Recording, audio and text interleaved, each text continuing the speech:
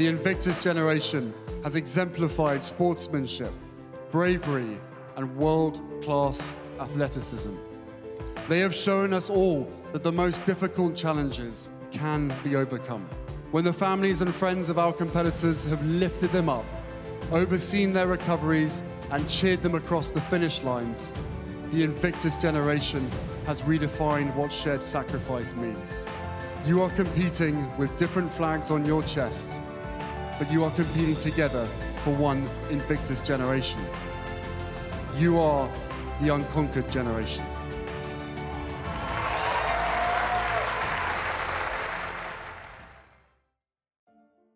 Most of us will never know the full horrors of combat.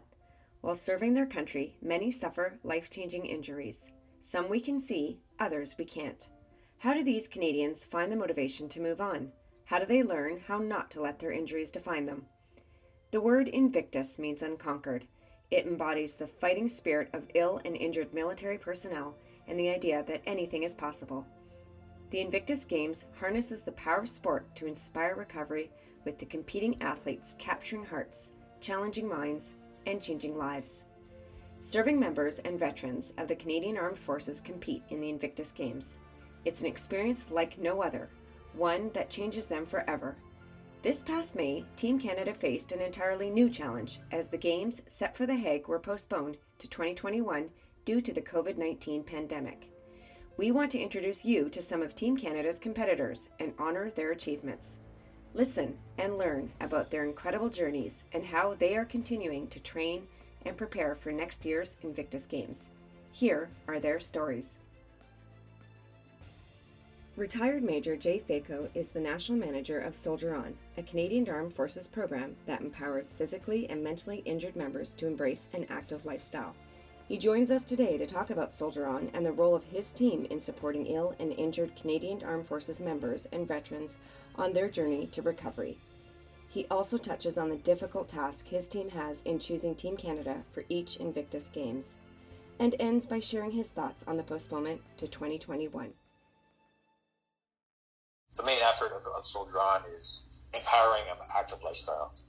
This is done through communication, equipment grant program, and through numerous Soldier On camps from coast to coast and internationally, which range from fly fishing on the Miramichi to hockey with the Ottawa Senators to a paddling camp in Tofino, BC. The activities are sent to inspire and motivate and build confidence in individuals to adopt an active lifestyle and support recovery, reintegration, and rehabilitation as they go through their journeys. It also demonstrates that participants are not alone in their recovery. There's programs like Soldier On, which are there to support, but there's also other people in similar challenges that are going through similar dark days that people can lean on from a peer support perspective. And importantly, through their donation arm, Soldier On is a vehicle where Canadians can show the tangible support to recovery. This concept is not new to the military. Back dating to right before World War II, Dr. Gutman over in the UK was really using sport as a major method of therapy for injured members, helping build up physical strength and self-respect. And he actually had the vision, similar to the Olympics, of having an international games for everybody with a disability to come together and compete against each other. And that's the movement that we now know as the Paralympic Games. How important are games like these to paraplegics? Very important. See, from both the physical and psychological point of view, but the most important is from the point of the social reintegration of the paralyzed into society. After Afghanistan and kind of the wounds and the injuries that Canadian Forces members were taking, the concept was kind of reborn in Canada. And in 2007, under the Chief of Defence Staff, Rick Hillier, the Canadian Forces adopted the program, where it's remained an integral part to the Canadian Forces care for ill and injured members. With a number of applications since 2017, we decided that we will take the route that first-time participants will always get to go to the front of the line. We're the first country and still the only country that I know of that provides this opportunity and spreads it out to newcomers, knowing that there's a very small number of selected competitors that are representing a larger ill and injured community. To all of you on the team, your families are proud of you, your country is proud of you, and I certainly am proud of you, and I want you to know that your brothers and sisters in the Canadian Armed Forces will be cheering you on all the way. Good luck, bonne chance. It's great to have the opportunity to represent your country again and to wear the maple leaf as they once did on their uniforms. But there's a mixed reaction there. It is a sense of pride and accomplishment, but there's also some anxiety and some stress. A lot of the men and women selected for the team, they're going through their own challenges, and they might have fears to overcome, such as socialization and crowds and traveling, and they're going to be pushed out of their comfort zone. So there is a bunch of a stress that goes along with it, but overall it's a positive opportunity to focus, set some goals, and begin that Invictus journey.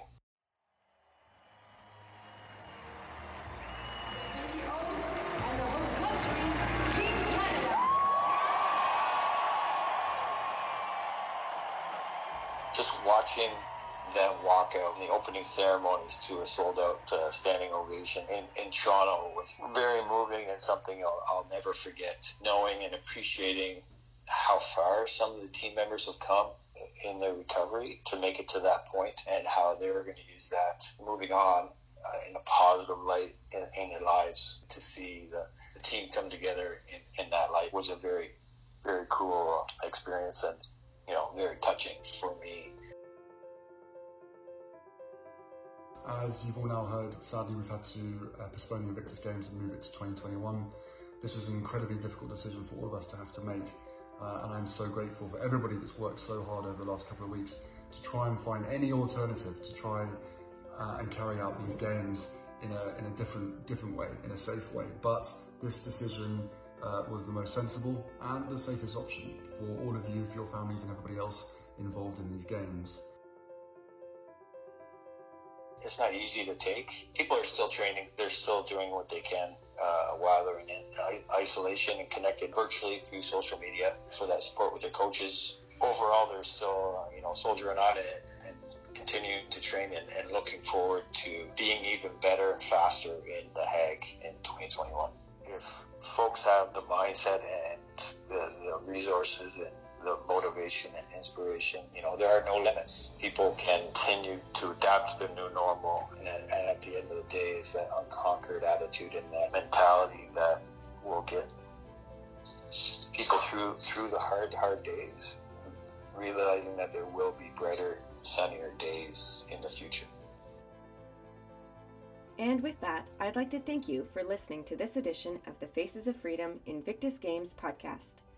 If you're interested in getting involved in Soldier On programs, please go to soldieron.ca to learn more. You can keep up to date with all of our stories and join the conversation on social media by using the hashtag CanadaRemembers, or you can find us online at veterans.gc.ca/Canada Remembers. We also have online Faces of Freedom articles where you can learn more about those who have served and sacrificed for our country.